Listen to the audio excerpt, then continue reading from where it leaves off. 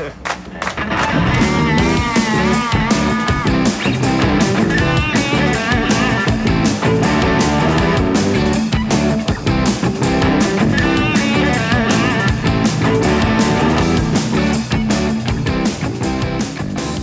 tulemast meie podcasti ja väike tutvustus siis ka meie kuulujatele, et kes sa oled, millega sa tegeled. Katre. No. Sa oled treener. Mulle meeldib see, et see on nagu Katre ja siis ma pean alati lisama juurde ja et Katrena. Sa just tutvustasid ennast samamoodi. Ja Katrena, et tegelikult ma olen juba noorest peale, ma alati mõtlen, miks mulle siuke nimi pandi, kuigi mulle julmalt meeldib mu nimi, sest neid on väga vähe, Eestis peaks üks Katrena olema. Ja, et nime poolest ainulaadne, jah. Aga... Mitte nagu Mihkel, mis on kõik kohad täis, lihtsalt võtta üks ja viska täis. Jah, kelle nimi on Mihkel? Nii paljude nimi. Rõvetud ennast. See on nii tavaline, Mihkel. Jah, thanks. Levinud. Lennar, mida sa tahad? Sul on lihtsalt mingi kõige epilisema tüübi järgi nimi pandud. Mingi, hei, sobib, läheb. Jah, läheb just. Täpselt. Ärme pane Mihkel korras. Kurat. Selle nimega ühel pool siis. Mul ei ole üldse mingid kuradi aktsiaid siin praegu. Nope. Aga räägime siis Katrenast. Jaa. Nii, minule Kaupo tegi väikse müügitöö sinu kohta. Ütles, et sa oled väga tuus tšikk ja sa lähed midagi väga huvitavat tegema. Sa lähed mäkke ronima. Yes. Ma lähen mäkke ronima nimelt Mont Blanci Prantsusmaale. Mont Blanc. Kus selline idee tuleb? What? Ja Mont Blanci nimeline vein. Mul on lõhn ka, mis on Mont Blanci nimeline. Oi, äkki ma pean selle lõhna kaasa võtma, kuulge. Ja sa saad vustutada. Ma arvan, et sa tulesid tagasi selle mäe lõhnaga. Jah. Huvitav, kuidas seda lõhna oli tehakse? Nagu... Distilleerivad mingeid pärke. Kive. Ja lund. On see lumine üldse või? Tegelikult ongi täitsa õudukas. Meil giid on Gunnar Karu ja üks on Piret. Ja Gunnar just kirjutas meile gruppi, et kuulge, et rahvas, et ikka jama on, et sel aastal on väga palju lund, et juba 2000 peal on lumi, mis meie jaoks tähendab seda, et me peame julmalt pingutama ja minu jaoks tähendab seda, et ma ei tea, kas ma valmis olen selleks. 2000 meetri pealt siis või, kõrguses? 2000, jah, just. Kui kõrge see mägi üldse on? 4,8. Ehk enamus teed on lund ja kui te teaksite reaalselt nagu, mis meil seal seljas on, siis see on väga crazy. Mis see distants on, mida sa pead läbima siis? Kilomeetrites? No ma ei oska nii öelda, kuidas see täpselt välja näeb, sest et me peaks hakkama seda mäge vallutama äkki ongi 2,5 pealt, nii et hommikul või öösel kell 2 hakkame alustame, tähendab. Palju teid on? Meid peaks olema praegu 12. Meid oli algusest rohkem, mõned on välja langenud. Kas keegi on surmaga saanud seda mäge? Väga palju. Mul vend saadi statistika, ma võib-olla praegu eksin, aga ma ei tea, kas 2000 aastas või? No tegelikult on tead selle 2000 inimest saab aastas surma. Ja ma tean, see nagu kõik vaatavad mind samamoodi, et sa teed nalja praegu. Kõik räägivad seda, it's so easy, just go girl, do it. I'm like, kuule, võtame statistika välja. Aga miks me selle statistika juurde jõuame, ongi see, et tegelikult inimesed lähevad sinna niimoodi, et mis see on mingi 4,8, ma panen puusalt ära, võtan matkakoti selga ja lähen. Ja siis nad ei ole valmis nendeks takistusteks, mis seal ees tulevad ja siis tadam. Mis need takistused saavad olema? Kalju ronimine sul... Nagu konkreetselt kirka lumes... Jaa, nii ongi. Ja, aga inimestel pole kirkad kaasas, inimestel pole kasse kaasas, need on sellised, mis pannakse nagu selle matkasapa külge nagu... Okkalised mingid okkaline, võib-olla nagu siil on okkaline, et see on nagu siuksed nagu... Nii. Aga need on need asjad, mis sa tõmbad rihmadega oma saapaste küll külmes. Jaa, täpselt. Mingid nagad on need. Jaa, aga nendega ei ole üldse äge nagu kõndida, kui aus olla.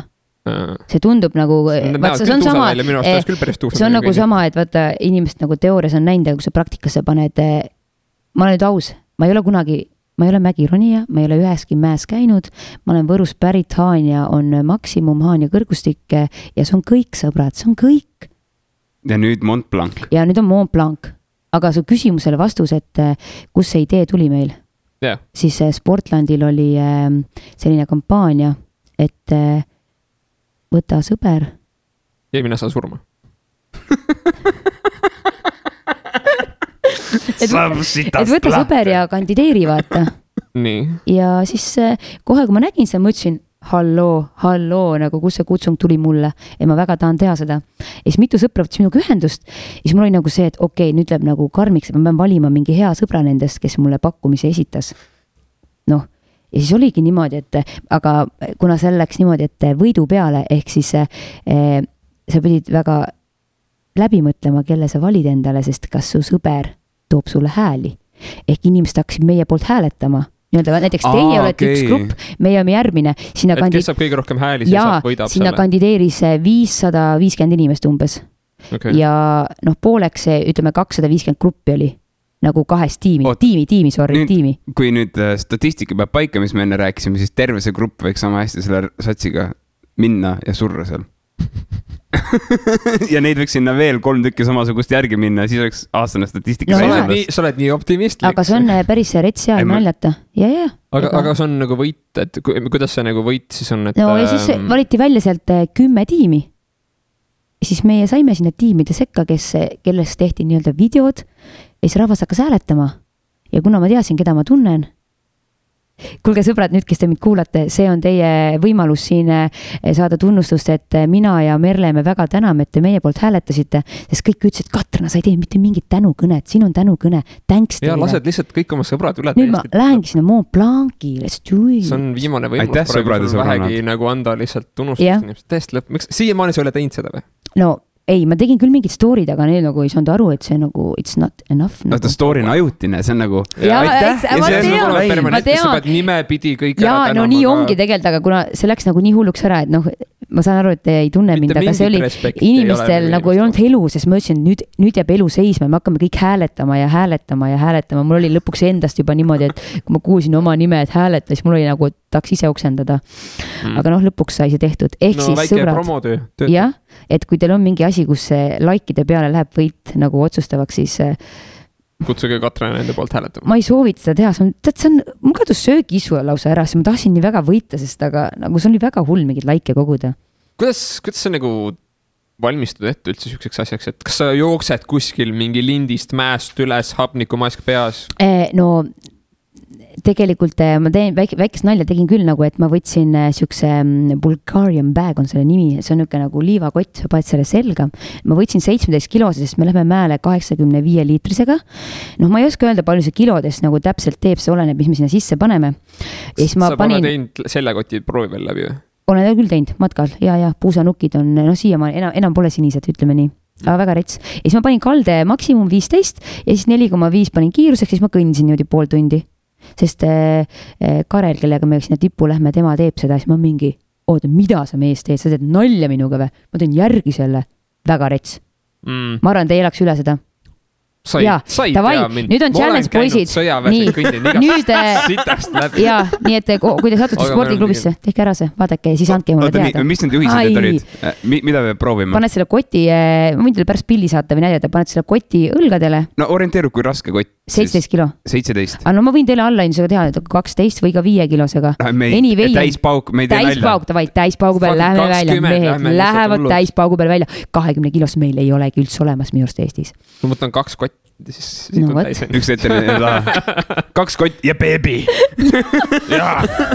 rinnale niimoodi. Ja siis jood samal ajal. Aga jah, ühesõnaga võite proovida, et ma proovisin nagu seda teha, et saada nagu seda tunnet, see on nagu väga rets, sest et jälle nagu ma ütlen, ma ei ole kunagi seda teinud, et see on väga rets. Oota, treadmilli peal siis kõndisid niimoodi või? Sa panid nagu treadmilli mingi kalde alla? Maksimum 15 ongi. Ja siis ma olen treppe ka kõndinud, aga see treppidega on ka päris rets nagu. Kas sa oled kirkadega, kas need kirkad või need kuradi icepeakid? Just. Kas sa oled nendega roninud ka varem või? Ei ole. Sa lähed seal esimest korda ronima või? Ei, meil on nagu treeningud toimunud, aga see oli Eesti mäestikus, kuule. Mis on Eesti mäestik? Täpselt, hea küsimus või hea lause. Kirkadega ronimist saab minust harjutada. Pangale. Mis ära külmuvad? Et kohed, vaata? No jah, me tegime praegu mingi ala kohev lumi ja lõime sinna sisse, aga reaalselt, kui sul midagi mäe peal juhtub, ma ei tea, kas ma selleks valmis olen. Ei ole. Kas sa oled kunagi surnud inimest näinud? Ei ole ja ma ei taha näha. Aga mis siis, kui sa seal näed ja siis see täiega frikib su ära ja siis sa oled mingi, vaata, siis sa ei teagi, mis toimub, et ohusituatsioonis, äkki peaks lihtsalt ühe ringi morgist läbi tegema. Jah, kas ta lihtsalt morgi minna vaatama. Meil on tegelikult igast jutte räägitud sellest õudukast, et et mis võib juhtuda. Näiteks niimoodi, et kui sa lähed Mäkki üles ära, jõuad sinna, kõik on tore ja siis sul on võimalus, et sa saad alla tulla nagu ütleme nii, et su seljakoti saad nagu kelguks nii-öelda panna, et sa nagu chillid ja lased mäest alla. Ehk siis esiteks see võtab 2 korda kiirema, et sa saad aega kokku hoida. Aga inimeste ei arvesta sellega, et seal on suured lõhed. No nii suur lõhed, kui sa hoog on sees, on ju, kohe kukud sinna mingi 15 meetrit 2 lõhe vahele. Kas te tüübid kujutate ette seda või? Sest see on mu õudukas, ma olen juba guugeldanud ja mu vend on see hull, kes saadab mulle igast videos ja vaata seda. Su vend üldse ei aita mulle tunne. Ta ei aita üldse kaasa mulle, siis mul ongi nagu kõik on niimoodi, see on easy. Siis kui vaatad neid videos, see on niisugune tunne, et sa kukkud kuskile lõhesse, siis su käsi jääb kinni, siis vaata oma käe maha saagima ja siis selle Instagrami story tegema sellest. Sest need giidid, kes meile... sain oma kätte maha. Mina niisama. Okei, nii hulluks vast ei lähe. Ühesõnaga, nii võib juhtuda, et sa hakkadki seda hooga ja kukud sinna lõhesse ja tšadaa! Ehk siis sina ei kelguta? Ja ei, ma ei kelguta, ma olen selle peale juba nagu kõik panused mitte pannud. Või siis, kui sa paned oma trajektoori, võtad konkreetselt läbi ja siis lähed vaikselt niimoodi. Jah. Ei me räägime, me oleme niisugust jutte kuulnud seal vennad, kes on käinud, et see on ulme. Aga selles suhtes su vend tegelikult valmistab sind vaimselt ette nagu selleks potentsiaalseks pasaraheks, mis sulle võib seal pähe tulla. Tegelikult ma valmistan ennast ka kogu aeg ette vaimselt, et vaimne ettevalmistus on väga oluline. Sest mõtle, kui sul on kogu aeg külm, sul on vastik, sul on raske, su õlad valutavad, su puusad valutavad, su tuhar on nii valus. Sul on nagu... nälg. Sa pole internetis käinud tükk aega. Sa tahaksid täiega banaane smoothied. Internet on suva, mul on täiesti see nagu, ma võin vabalt olla nagu, mul ei ole seda hullu sõltuvust tegelikult. Ma kujutan ette, mismoodi mõni inimene saaks külma näpistuse sellepärast, et ta ei saa lihtsalt turnida ja ronida, kui ta aga nali naljaks meil teeb kaasa üks Leedu fotograaf, kes peab kõike seda salvestama. YouTube'i teevad vist mingid mitte filmid, klipid ja siis talle on öeldud ka, et kuule, et oled sa ikka valmis nagu selleks, et sa pead võtma mingid ulmenurkasid ja ronima ja siis need giidid meil kogu ütlevad, et tüübid, see on päris rets ja sul on nagu need, vaata lehma, need seemendamiskindad käes, mis on siia küünarnukini umbes ja all on veel kindad ja siis sa pead nagu mingi kuskil nuppe vajutama. This is shit. Päris, see on väga rets. Selles suhtes nagu ma kujutan, et need läätsed, mida sa pead kasutama ka kaamera peal on päris rasked, sest et see on, ütleme, suured mingid vistad, siis sa pead saama mingid päris haigid kaadreid, see on lisa mingi koormus, mida kanda. Ja matkavennad konkreetselt saevad oma hambaharjadel nagu perseid maha ja selle jaoks, et nagu lihtsalt oma koormust vähendada. Siis see vend peab võtma mingi lisakilosid peale. Et tegelikult see on väga rets, et te ei kujutate seda. Sest see on äge, see on nagu midagi sellist, mida ma pole varem teinud ja samas midagi sellist, mis ma nagu kardan, see on nagu veits siuke nagu creepy, vaata. Sest võib-olla mul on mäehaigus ja võib-olla meist keegi veel seal grupist ei saa üles minna. Mäehaigus? Jaa, see on see, et sa lihtsalt, sul flipib niimoodi ära, et sa võid rääkida, mul on nii palav, tahaks kõik riided praegu sellest ära võtta ja hakkad seal mingi hullu panema, nagu lähedki hulluks põhimõtteliselt ja siis sulle öeldakse, et okei, sinuga nüüd you're gone. Millest mäehaigus tuleb? Sest see on minust see, et see on stress pluss hapnik on hõredam. Ei, tegelikult see hapnik on nii või naa, see mõjub kõigile, aga lihtsalt ma ei oska nüüd mingi täpselt öelda, et millest see sõltub, et miks sul see mäehaigus tuleb. Aga seda ei saagi kunagi teada. Eks ära on käinud, kellel midagi pole juhtunud, siis sul ei ole mäehaigust, aga see võib täiega ära flipida. Nagu flipibki ära konkreetselt. Väga huvitav, ma olen isegi kuulnud. No what, poisid? Ma olen kuulnud sellest, et inimesed, kui nad on satuvad väga külma situatsiooni, kus nad on nagu näiteks kodust välja lukustanud ennast ja nad tõesti on läbinisti nagu külmunud, siis neil hakkab palav, sest see on selle külmanäpistuse tunnus, vaata, ja siis nad on riidest lahti, nende inimesed on leidnud alasti laipu möönud, et vägistusohvrid ja mis iganes. Aga need inimesed ennast ise paljaks võtnud, sest arvavad, et on palav. Jep. Aga see on ka siis sama asi ilmselt. See võib olla kuidagi, et närvid ütlevad ka üles midagi sükest, et mingi astmes, kus on hästi külm, siis on süke tunne, et sul on hästi kuum. Aga ühesõnaga tahetakse teha mingeid teste, et nagu ennetada, et teada saada, kas sul on see mäehaigus või mitte. Mõtle, see maksab mingi julma raha, siis meil on see kõik tasuta, me võitsime selle paketi, eks ju. Aga need, kes lähevad, peavad nagu maksma nagu päris see varustas juba, poisid, see on. Mis selle väärtusel üldiselt on siis nagu võidu? Ma pakun mingi 10 tonni või? Okay. Ma pakun, kui riided, kõik poes vaadates, kõik riided, kõik lennupiletid, kõik giidid, kõik ööbimised, kõik need matkad, mis me oleme teinud, jah, et ikka väga-väga kallis. meil on 3 jopet seljas, 1 jope juba maksab poes mingi pea 7 sotti, üks kas nendest. Need on nagu mingi need spets joped, kus võtad nuppu, kõik. Ei ole, seda ei ole kahjuks, aga need, kes Everesti lähevad, nendel on olemas küll sellised soendussokid jalas ja kõik jutud. Kui külm seal üleval on? Hea küsimus. Ma ei tea. No seal ei ole nii hull, selles mõttes ma arvan võib-olla -20, aga see kõik sõltub, et võib-olla on super ilus ilm, võib-olla mingi siukene torm, et sa ei saagi üles minna. Kui liiga hull ilm on, ega siis selle ma olen paika pannud, et kui liiga hull on, et elupiir, siis mina ei lähe üles kahjuks. Mitu päeva? Kus see nagu elupiir sinu jaoks siis nagu jookseb? Kui ma tunnen, et läheb liiga nagu crazy'ks ära. Mis on liiga crazy? Ala 10 inimesest 3 on juba surnud ja siis on siis ma arvan, piir oleks ammu juba ühega juba on piir jooksnud, aga lihtsalt ütleme näiteks seal on niimoodi, et kui sul on tuul on nii suur, siis sa pead sa oled nagu rinnaga oled nagu vastu mäge ja sa ootad lihtsalt paar meetrit, kui tuul ära natuke vaibub, saad ainult mõned meetrid liikuda edasi ja sa oled seal niimoodi aheldud selle külge, sest ühed tüübid, kellega me matkal käisime, nad rääkisid, nad 3 läksid, tulid elusalt tagasi ja särki-värki, siis nad rääkisid, et YouTube'is õppisid, kuidas köisi siduda särki-värki, ma olin nagu niimoodi, okei, davai, räägime, terve matk, ma tahan teiega rääkida, ma tahan neid story'si kuulda. Siis nad rääkisid ulmejutte, siis ma olin kogu niimoodi, et holy shit, nagu mida helli. Neil oli 3 peal 1 seljakott, siis nad läksid, see tuul oli nii julm, üks vend oli siukene nagu pussukott nii-öelda, ma kutsun. Siis ta hakkas nutma mäe peal. Oh my god, me sureme ära, tulge aidake, mu ema number on 5-6, helistage mu emale kohe raisk. Ma lähen kohe alla tagasi. No nii julm oli lihtsalt olnud. 3 ja 1 3 oli siuke vend. Ja. Aga vaata, samas ega mina ka ei tea, võib-olla olen ka see, kes hakkab seal töinama, et okei, nüüd on that's it, et I'm not gonna come. Ja mis sa teed siis mingi, ma lähen nüüd üksinda alla, fuck you guys, I'm going home. Ma ei kujuta ette, ma arvan, et meil on nii tugev tiim, et nad veavad mind üles välja ära. Lohistavad järgi. Jah. Sest nutad karjud samal ajal. Tegelikult see lohistamist, tegelikult põhimõtteliselt ongi nii, sest ütleme näiteks meie oleme 3 paneme ühe inimese veel siia juurde, see on niimoodi, et mina seon nagu endale ümber siia niukse köie, siis sinu ja sul on niuke nagu traksid siin, siis minu vahel on umbes 3-4 meetrit köit, nii, siis sina paned oma sinna köie külge minu nagu nii-öelda, siis sina me oleme kõik omavahel aheldatud. Jaa, me oleme kõik omavahel aheldatud, ehk näiteks kui sina kukud, siis peame meie peame kaheke sind kaitsma nii-öelda. Või ehk siis, mina kui ühele poole mäge teine. Nii ongi, just kuskil kuulsin, et üks perekond oli läinud, mees, naine, 2 last ja isa oli nagu suurem, kogukam ja isa nii-öelda kukkus ja terve perekond hukkus. Ei, ilma naljata tegelikult, What the fuck? Jaa, ma räägin kõik arvad, et see on nii God lepo. damn it, dad, you're supposed to protect your family. Jah. Not get them all killed. Jah. Aga mis me ikka siin nagu mingitest negatiivsest nootidest räägime, et räägime nagu positiivsetest.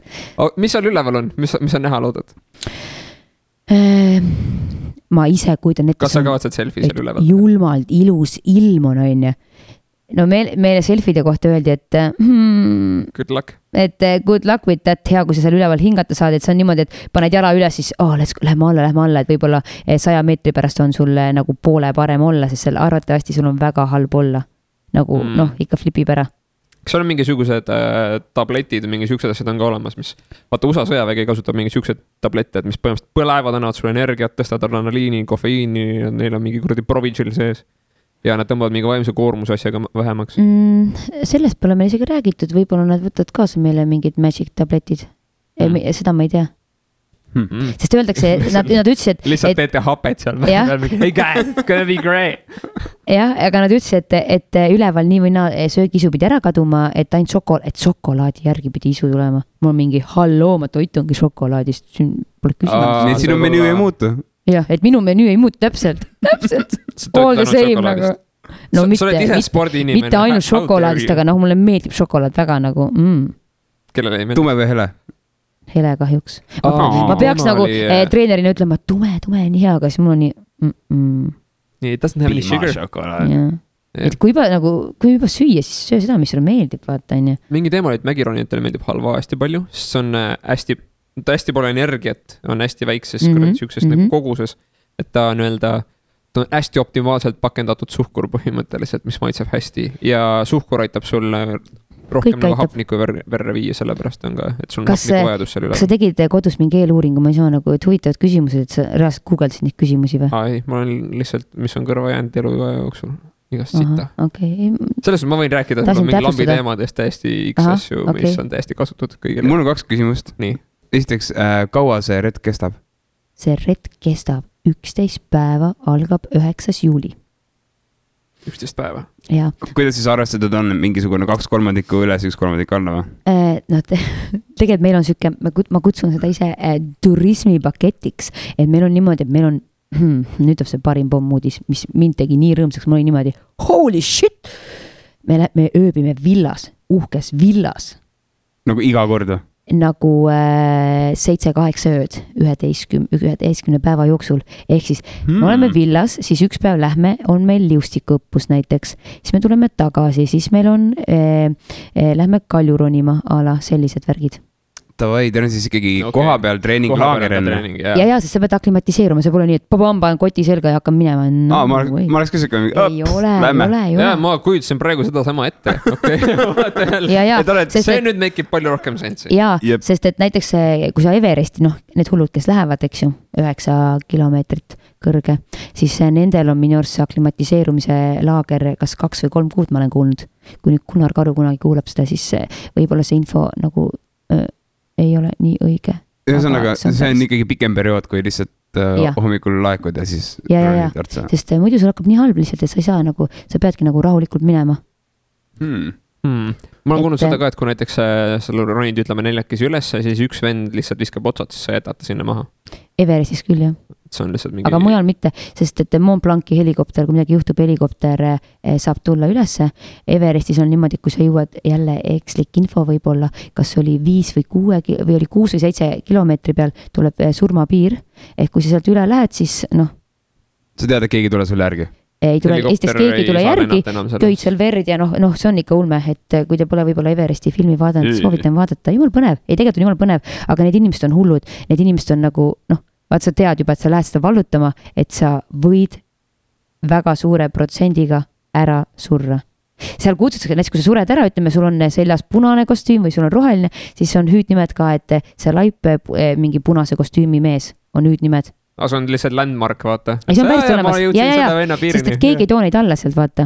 Ja kuskil ma just lugesin, et kuna Everesti ka läheb ikkagi päris palju inimesi, et Everest on ka tegelikult täiesti juba nagu ära nagu mingi sõjatsoon ülevalt. Jah, et see pidi ära risustatud on see sõna. Ma olen mingi pilte näinud. Laivameri. Et ma surin siia. Nagu prahi ja kõige mõttes nagu. Ja nagu nagu nii toit on pakendatud või midagi sellist, et sa ronid sinna üles ja sa ei hakka seda prügi endaga alla võtma. Jaa, seda küll, jah. See on kurb, aga samas... See on ju mõtle, see retke... Seal ei ole nii midagi loodust, ega see ei reostal loodust, see on mingi kivihunnik. Aga mõtle, 100 000 on vist selle paketi väärtus seal. 100 000 peab maksma, et Everesti minna. Kui haige nagu... Kas mingi piirine viiaks teid ka mingi eeslite või mingi loomadega? Võiks on ju. Alpakad, et kannavad mingi kuradi seljakotte? Ei. Isegi kohalikud ei võtta selga? Kindlasti mitte, ma arvan, jah. Aga oleks tuus? Nagu mingi piirini, kus oleks? Ma arvan, mingit, mõtle.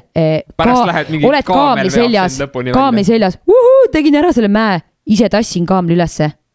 Aha, nii pidi. Sööd vahepeal ära ja tüki tema küljest, kõht läks tühjaks. Need jah, meil on siuke asi põhimõtteliselt jõud. Et jah, et see ei ole nagu see mingi mega crazy katsumus selles mõttes, et me ei pea nagu ise nagu iga öö telgis maga, me ei pea iga öö süüa tegema. Et selles mõttes on ta hea. Mis teisi crazy'sid asju või mingi olukordi on, kus sa... Enne kui me jätkame, mul ikkagi see teine küsimus. Go. Nii, aga kui palju nüüd siis see retk ise on peale treeninglaagrit? No tegelikult on nagu see vallutus, sa mõtled? Jah. Jäetakse 3 päeva akent, viimased 3 päeva, vaadatakse ilma, et kõik sõltub ilmast, et kui ilm lubab nagu, siis me hakkame ööse kell 2 minema ja lähme ööse kell 2 lähme, ma arvan, me jõuame siis tippu, ma ei tea, mis see prognoos võib olla, ikkagi võib olla keskpäev, öösel kell 2 lähete? Ja öösel kell 2 pimedas. Miks süüksel ajal? Sellepärast, et muidu sa ei jõua ära seda tippu võtta.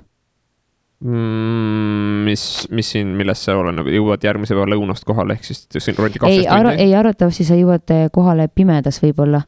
Näiteks kui ma läheks täna öösel kell 2, siis me jõuaks nagu a la 4 päeva õhtul tagasi. Ma ise eeldan niimoodi. Ehk siis sa lähed väikse kotiga nagu tippu vallutama, et sa ei lähe selle suure 100-liitrise või 85-liitrise kotiga. Sul on see nii-öelda tipuvallutuskott, kuidas nad seda nimetavad. Aga ma arvan, kui ma sealt mäelt tagasi tulen, ma olen nii palju targem, et täpselt öelda, kaua see kestis. Vaata, sa tuled ka siis. Ja mingi paanikat. Meie panus on sinu peal. Me panustame, et sa oled seal üle, aga parem oleks, et kõik esemed oleks alles. Tead, mille peale mina mõtlen, jumala haige inimene, täiesti haige inimene, mina mõtlen selle peale, et issand jumal, mõtle, tulen tagasi, hakkan kohe trenni andma ja mul on need päikseprillid päevitunud näkku lihtsalt. Päriselt. Vähemalt on prioriteedid kui haige on ju, kui haige. Nagu aga siis on see, et sa ei pane päikseprille. Ja meil on kõigil mingid tiimi päikseprillid, kõik jutud, noh, poisid te näete seda. Teil on ühesugused päikseprillid ka. Riided kõik. Kas see onesie outfitid ja värgid? Onesid või? Draakoni kostüümid ja mis iganes on ju. Tõeks päris pull.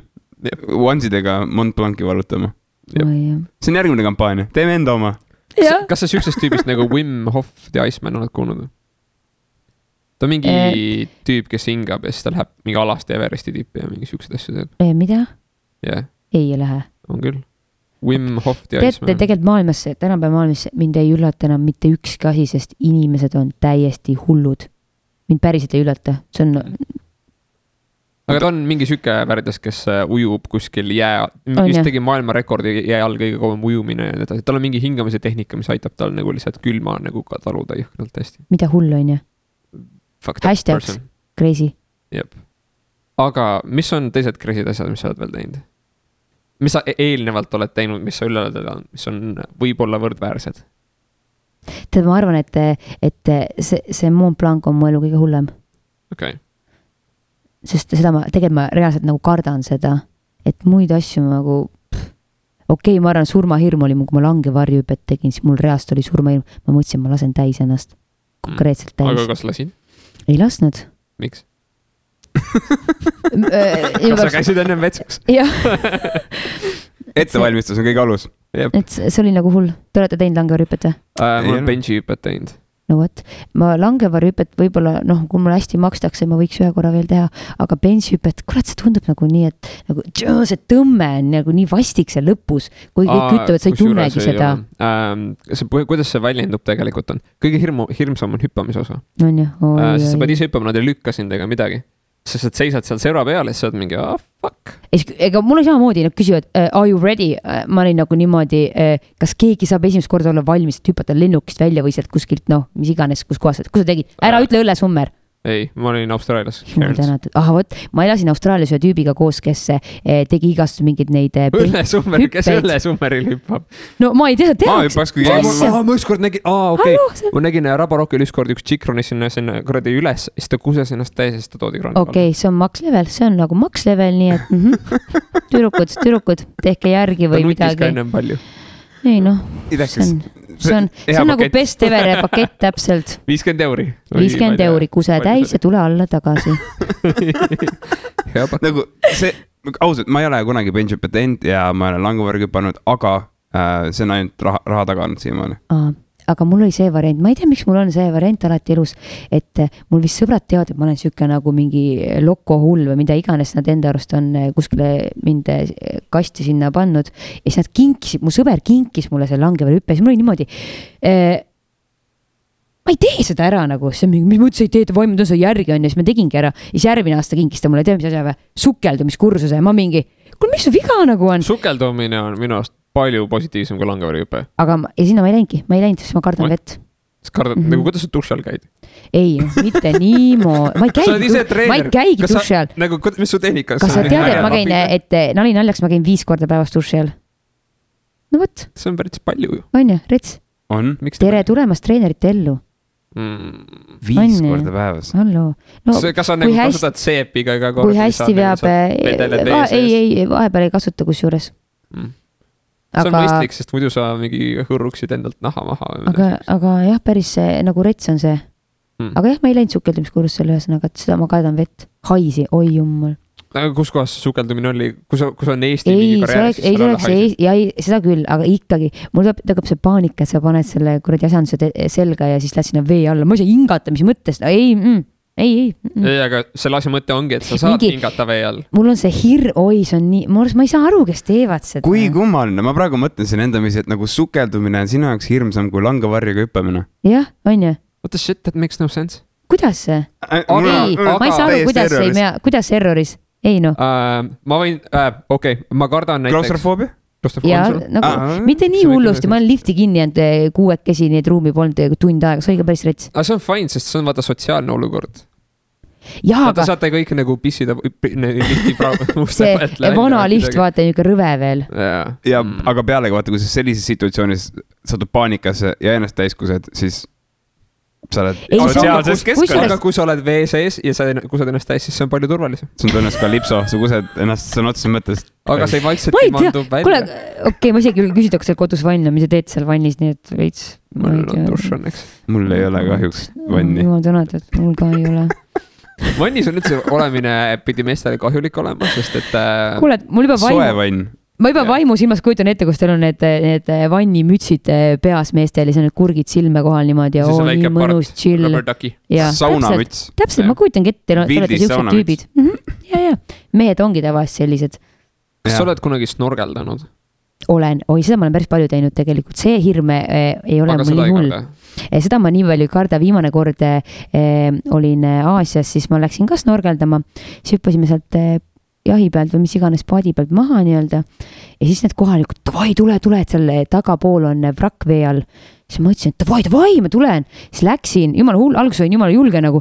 Siis mingi hetk vaatan, holy shit, siin on mingi hais igal pool, aga need väiksed, beebihaid, no aga beebihaid on ka suured ikkagi. Noh, meeter ikka. No ikka koeras suremed. Noh, jah, siis ma olin, ja nagu mina ja hais on nagu mu kõige crazy'm nagu õudus üldse. Siis ma olin niimoodi, et ma arvan, ma oleks mingi maailma rekordi teinud, et vahet pole, kes mu kõrval oleks olnud, ma oleks kohe kotti tõmmata ja panin sinna jahi ja sinna paadi poole ajama. Mul tekkis snorgeldades kõrguse hirm. Sest et mingil määral sa oled nagu kõrgelt, sa näed, ma olin Horvaatias, see on hästi selge vesi ja sa näed hästi kaugele ja seal põhjas olid mingid raid ja värgid. Aga see oli nagu see, et sa oled ülikõrgel mingi hetk, et see vesi on ülisügav, see on mingi, shit, what if I fall? Mul oli nagu siuke ribaratsionaalne hirm. No aga suke, kas see ei ole sama? Aga siis see on see puhku, sest vaata sisse saad põhja minna, see on mingi... nüüd mul on error nagu, halloo, see on error. Sa sükest asja oled kuulnud, et mingi teooria, miks Bermuda kolmnurgas need laevad põhja lähevad, on see, et maavärisedes, et seal on maavärinad, see on põhimõtteliselt nagu nende tektoonikplaatide kokkupuneku koht, ja siis tuleb hästi palju gaasi. Ja see gaas muudab selle vee hästi nagu nii-öelda hõredaks, et see on hästi palju mingid erinevad gaasid ja siis laev lihtsalt kukub põhja. Nagu mida, that's crazy. Nagu, ma nägin seda unes ja ma olen mingi, shit, I'm never going on a boat. Ei, see peab mõtlema, ma ei lähe kunagi sinna Bermuda kolmnurka lihtsalt. No, seda ka. Kui siis sa just lennukiga ei lähe. Ja siis lööb älg sisse, see on ikka putis. Ei, mul on alati niimoodi, et kui ma lähen lennuki peale, siis mulle ei meeldi, ma ei saa öelda, mulle ei meeldi lendamine, vaid alati on mingi nagu, sisimas mingi siuke nagu, tead see tunne nagu, et what if, ja siis ma mõtlen alati niimoodi, et kui ma juba siia läksin, sest sa kunagi ei tea, sinuga võib praegu ka, meil võib praegu siit, ma ei tea, mis iganes asi siit aknast sisse kukkuda, on ja keegi paneb seal mingi droonis pauhti, on ja et siis it was meant to be, et nii pidigi minema, aga mul sõbranna on siuke, kes kardab, siis ta on niuke jäetunud pilk on, siis ta on niimoodi, istub seal niimoodi ja ta alati valib minu nagu sinna, kui me käime koos, minu kõrval istub Eeva Püü, ma räägin sinust praegu. Ei, siis ma küsin, et on sul kõik korras? Vaikus, ta vaata valdu otse. Käed on higised. Ja ei, päriselt käed on higised, siis ma mingi, holy shit. Ja siis meil juhtuski see värin julm, siis kui üks lennuk Malaisias kukkus alla ja me olime samal ajal ja saad aru, inimesed kirjutavad, et are you alive, nagu ma mingi, mis toimub? Siis me olime mingi paar tundi hiljem nagu maandusime või varem, ma ei mäleta, kuidas see vahe oli ja lennuk kaduski ära. Siiamaani teate, mis see lennukiga juhtus? Minu arust nüüd teatakse, et see Malaisia lennuk oli see, et mingi asi läks perse, et ta ei näidanud, kui kõrgel ta enam on ja siis need piloodid olid viits mingi magama jäänud või midagi sellist. Ja siis see kuradi lihtsalt oli vaikselt vette kukkunud oligi kõik. Ma sõitsin Itaaliast üle mägede Tallinna poole ja see oli vist 2 päeva peale seda, kui mingi vend oli Mäkke sisse sõitnud just. nagu lennukiga, oli enesetapud ainult ja kõik vennad endaga kaasa võtnud, siis ma olin mingi, mida vittu, ja siis see oli mingi linkseeria, nad üldse ei suutnud lennata ka, vaata, enam-vähem suudavad empatiseerida piloodiga, okei, ta lendab, siin on mingi tõhutuled, see on fine, aga siis see vend ei kontrollinud üldse olukorda ja mägede kohal on hästi palju turbulentsi ka, sest õhuvool nagu lööb üles. Ja siis oli nagu terve aeg oli mingi, shit! Siis ma hakkasin, sellest momendist saati ma hakkasin lendamist kartma. No mina hakkasin sellest, oma sellest situatsioonist alates ja meil oli räige turbulents, no ma olen päris palju lennanud ja see turbulents oli siuke, et vanad kalad nii-öelda, kes kogu aeg reisivad, seda aru, need tõusid ka püsti, olid niimoodi. Siis ma nägin ainult seal lennuki tiiva juures seda punast tulukest oli öösel nagu. Ma mõtlesin, et mis ma nüüd teen, et kas ma hakkan nutma või mida kuradib ma teen, seda aru, mul oli siuke pabin sees. Ja siis me maandusime, siis kukkus see lennuk läks alla, see Malaisia lennuk ja siis me hakkasime guugeldama nagu turbulentsi kohta, sõbrad näitavad. Kas te olete kunagi vaadanud maailma kõige õudsemaid turbulentse, mis lennukis toimub või? Kui sa pole mingi koju vaadake, kes praegu kuulavad, te võite guugeldada pärast This is crazy, eriti kui see kohvi... Stewardessid lendavad ringi lihtsalt. Ja mina mõtlesin vanasti, et mis turvavöö, mis panen seda turvavöö, mis nali see on, ja aga kui ma selle video ära vaatasin, siis mul iga kord ainult turvavöö ümber, sest sa lendad pidi kujuta ette, nagu siin on lakke või tagasi, ma ei tea, mis iganes, mõtlen, kaelalüüd läheb pooleks, tšau, paka, kohvi lendab igale poole, siis katetakse need põrandad umbes vaipade asjadega ja no hull teema nagu. Ma olen seda ka mõelnud, et kui turbulents tuleb, vaata siis stewardessidel on vaata see käru ja siis kui ta vaata hull maandu nagu langeme, siis fucking käru, mis kaalub, ma ei tea, mingi 50 kilo, ta on järsku õhus, on mingi pea kohal ja siis järgmine hetk kukub sulle pähe, see on mingi alright, ma panen käega suunan selle kellegi teise pähe. Ei, nii ongi, ei päriselt, see on päris rets, noh. I'm fucking paying attention to this shit. Ma olen... Ja sellepärast ma võtan kohvi ka kunagi lennukis, nagu mida vittu, kuum kohvi lendab sulle näkku turbulents. Mina võtan alati seda, et kui on 3 inimest, vaata siis stewardis, kohvi, tea, whatever, what, siis inimesed tellivad nagu kuuma kohvi, on ju. Siis mina olen see esimene, aga ta annab selle viimasele vaata, siis ma alati mõtlen, what if, et kui see vend nagu ei võta sealt põhjas kinni, siis kõik olen seda kohvi täis. Ja mul sõbral juhtus see, ta oli üleni kohvi täis, ma mingi, mida helli, noh, reaalselt. Või punane vein, sul on mingi valge kleit seljas. Naised, ära kanna valged lennukis. Lennukis on üldse, kui sa põhimõtteliselt pitšaamadega lähed nagu lennukis ja siis on nagu parim. Sa nagu käid pitšaamaga muidu nagu, just asking. Ei, lihtsalt, aga mida mugavamad, pitšaama on hästi mugav asi. Ei, see on mugav, mis mu seljas on. Ja sul on spordiriietus on seljas. No spordiriietus on üldiselt ka mugavad, aga ütleme, et kodus, kui sa oled... Pitšaama ei ole, Kuule, kes pitšaamaga magab tänapäeval, mul on küsimus. On mingid inimesed. Sa lähed mäkke kuskile karu perese magama, sa magad ratsalt onesiga. Sul on veel kuidas see klapp perese peal, kus sa teed kusjuures nali naljaks teine soovitus, ma ei tea, ma lambist nüüd hüppan siia teemasse sisse, meil oli üks matk, selleks Mont Blanci jooks öösel telgis magamine. Nüüd on küsimus, kas sa oled telgis maganud öösel lumega? Jah. Nädal aega järjest. Ei, isegi 2 nädalat järjest. Okei, ma sain aru, et meestel ei tohi seda küsimust esitada. Ainult naistele. Sa võid ikkagi. Kui sa oled sõjaväes käinud, siis lihtsalt see oli minu jaoks nagu nii hull kogemus, et ma mõtlesin, kui ma peaks seal mäge nagu 11 päeva jooksul iga öö telgis olema, siis laske mind maha, sest see on ikka väga hull. Ma ilistaksin talvel telkida kui suvel. Sest siis ei ole sääski. Ma olin suvel, nüüd meil oli just 2 nädalat tagasi viimane matk suvel, ma olin freedom kui lebo. Jah, minu arust nagu... Ei, see talvel, teate, see oli nii õudne ja nad rääkivad, kui sa Mäkke näiteks lähed, Mäkke on ju kallaku peal, siis sa pead ehitama nagu selle tasapinnaseks, panema kivis ja asju, on ju. Pohhi. Õudne. Mis juhtub? See on lumi selle jaoks. Ja sul pole nagu seda valikut, ma võtan mingi 6 madratsit ja panen selle endale alla, no või. Sul on see väikene, see niukene täispuhutav joogamatt ala, jah, no õudne. Täispuhutav joogamatt? See on pigem isolatsioon kui midagi muud. Täispuhutav, jah, poisid. Ja õhku-isolatsioon või ja mul partner eelmine kord Merle, tema ei keeranud õieti seda lahti, siis see madrats oli valet pidi pandud, esiteks tal polnud õhku sees ja siis magamiskott oli mul seal Merlel oli siis tagurpidi ka, et siiamaani meil grupp teeb selle üle nalja, et me oleme päris korralikud algajad. Aga see on ülihea, vaata, nende probleemidega on selline, kui sa kollektiivselt teed ühe korra selle lapsaga või keegi Merle näiteks seltskonnas teeb see lapsaka, eks Merle saab konkreetselt aga ta teeb tervele fucking meeskonnale teene. Sest kui üks inimene teeb selle, kõik mõnitavad, et kõigil on selge, vaata, keegi ei tee seda viga enam. Ja siis võib-olla te teate neid küsimusi, see on nagu minu jaoks nagu tõesti, sest ma ei ole mingi professionaalne matka ega midagi, näiteks küsimus, kui sul on magamiskott, kuidas sa magamiskotti paned, kui sa ära matkad, kuidas sa pärast tagasi paned? Võtta sellest kinni ja surutada järjest sinna kotti. On sinu vastus, nii on sinu vastus. Mis sinu vastus on? Ja siis topid sisse. rulli ei tohi keerata. Lased õhu välja. Ja sa teed niimoodi muidu või? Ja sina? Niimoodi lihtsalt topin järjest. Ja võitja on kes?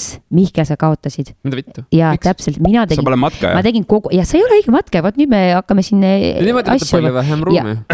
Ei, tead miks või? Sest et kui sa rullid kokku, mina tegin ka kogu aeg, ma olen terve elu valesti matkanud, kui ma noorena kuskil käisin, sest kui sa rullid niimoodi, esiteks sul jäävad need nagu lõhed sinna sisse, vaata, et ta võtab selle kuju. Kui sa järjest topid, sa saab nagu nagu sul ei teki seda, neid nagu sisse jooni või asju, kus ma seletan. Ja teiseks on nii lihtne pakkida nii. Topid lihtsalt ülihea. Ja telk samamoodi. Inimesed rullivad neid katteid kokku. Inimesed, kuulake nüüd, see on nagu reaalselt Gunnar Karu ja kõik õpetavad. Sa lihtsalt topid selle telgi sisse. Võtad otsast kinni ja topid lihtsalt. Sa ei hakka rullima midagi. Ja siis vaata palju aeg sa kokku hoiad. 5 minutiga peaks telk püsti olema. Nagu ma ei tea, mis telki praegu siin keegi mõtleb, aga 5 minutiga. Oh, wow, sa läksid juba sinna 5 minuti pärast telk. Ma tassin. Okei, ja lõikame selle välja. Me lõikame selle välja nüüd ja oli tore teiega. Ei, see jääb sisse. Kuidas näeb välja sinu treeningu tund? Kas seal sa näitad ka telgi püstitamise meetodeid? Ei, nii, kuidas sa välja näeb siis? Kas on nagu mingi penni asja, mingi video? Jaa, just. Kõik on higised lihtsalt mingi. Jaa. Kummardavad. Parem oleks. Exactly. Oota, sa oled, kus kohas sa tunde on? Personaalne treener. Ja mina annan siis tunde MyFitnessi klubis. Personaal- ja rühmatreener. Nii, mis suurema protsendi osakaaluga olen ma rühmatreener. Okei, mis rühmasid? Kas on mingi jooga, see on mingi bodypump?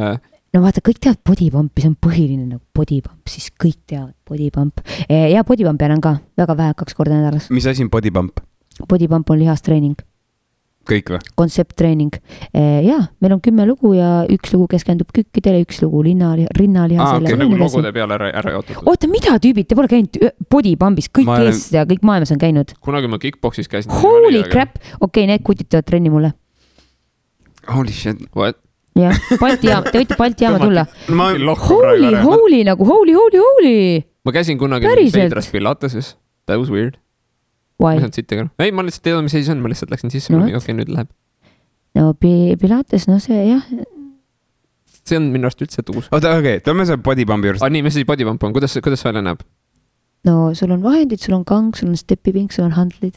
Nii, sul on tööriistad. Ja sul on, sa põhimõtteliselt liigud muusikasse. A la kükk 2 alla 2 üles, tempod, väiksed kombod ja et see ei ole niimoodi, et ma ise tuleni, et kui karu on kõrva peale astunud või vastupidi või mis iganes elevant kõrva peale, siis on päris tuksis värk.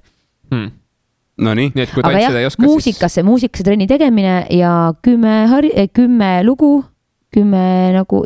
10 lugu, 10 harjutust. Et teed soojendus ära, nii väike paus, nüüd paneme raskuse, teeme kükke, teeme rinnalihas, värki järjest läheb. Oh, Len, sul on nüüd adidressid ka olemas. Mul ei ole me paneme kohe poisid trenni tegema, siin stuudios on ruumi küll. Hantel on seal. Kas on mingi kaupo toodud Hantel siia või? Ei, ma tõin kodust. Mul vahepeal renderid on videod, siis ta passib niisama, siis sul ei ole midagi teha, siis on mingi Okei. Sul on täpselt mingi 10 minutit lihtsalt passimise momendid, siis on mingi, mida ma teen oma eluga. 10 minutit, see on tõesti pikk aeg. No aga kui sul tuleb seda iga 10 minutit tagant uuesti nagu vahele, et sul tuleb nagu 10 minutit teed, 10 minutit ootad, 10 minutit teed, 10 minutit ootad, siis see on veits tüütu. Sest teed niimoodi 3 tundi järjest. Jaa.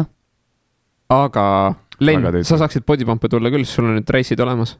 No ma ostsin dressipüksid omale. Oota, nagu mul on järgmine küsimus, nüüd sul on nagu esimest dressipüksid ostsid või? Põhimõtteliselt jah. Nagu mida kuulajad? Ma olen šokis praegu, heate mu nägu ei näe praegu. Ta on täpselt sama nägu, mis enne. Natuke rohkem pettunud. Silmade pööritamine, suured silmad. I'm like, wow. Siis on mingi, bitch, please, where am I? See on nagu rohkem, vaatasid telefoni ka, et konkreetselt, mille ma saan ära põgeneda. Ema helistab. Ema nagu küsib, kuna sa sinna reisile lähed? Ma olen podcastis, ma räägin telkide püstitamisest. Ta nägu on praegu priceless, me lihtsalt saame teda sellega lihtsalt surma. Aga võta vastuse kõne. Räägime emaga. Räägi, see jääb lintiga. Mul emaga niimoodi, et kui ta helistab mulle, ma vastu ei võta, tavaliselt me kunagi ei saa klappima nii, et helistab, ma vastu võtan. Ja siis kui ma talle tagasi helistan, kas ta vastab või? Ei, ta helistab 2 päeva hiljem mulle tagasi.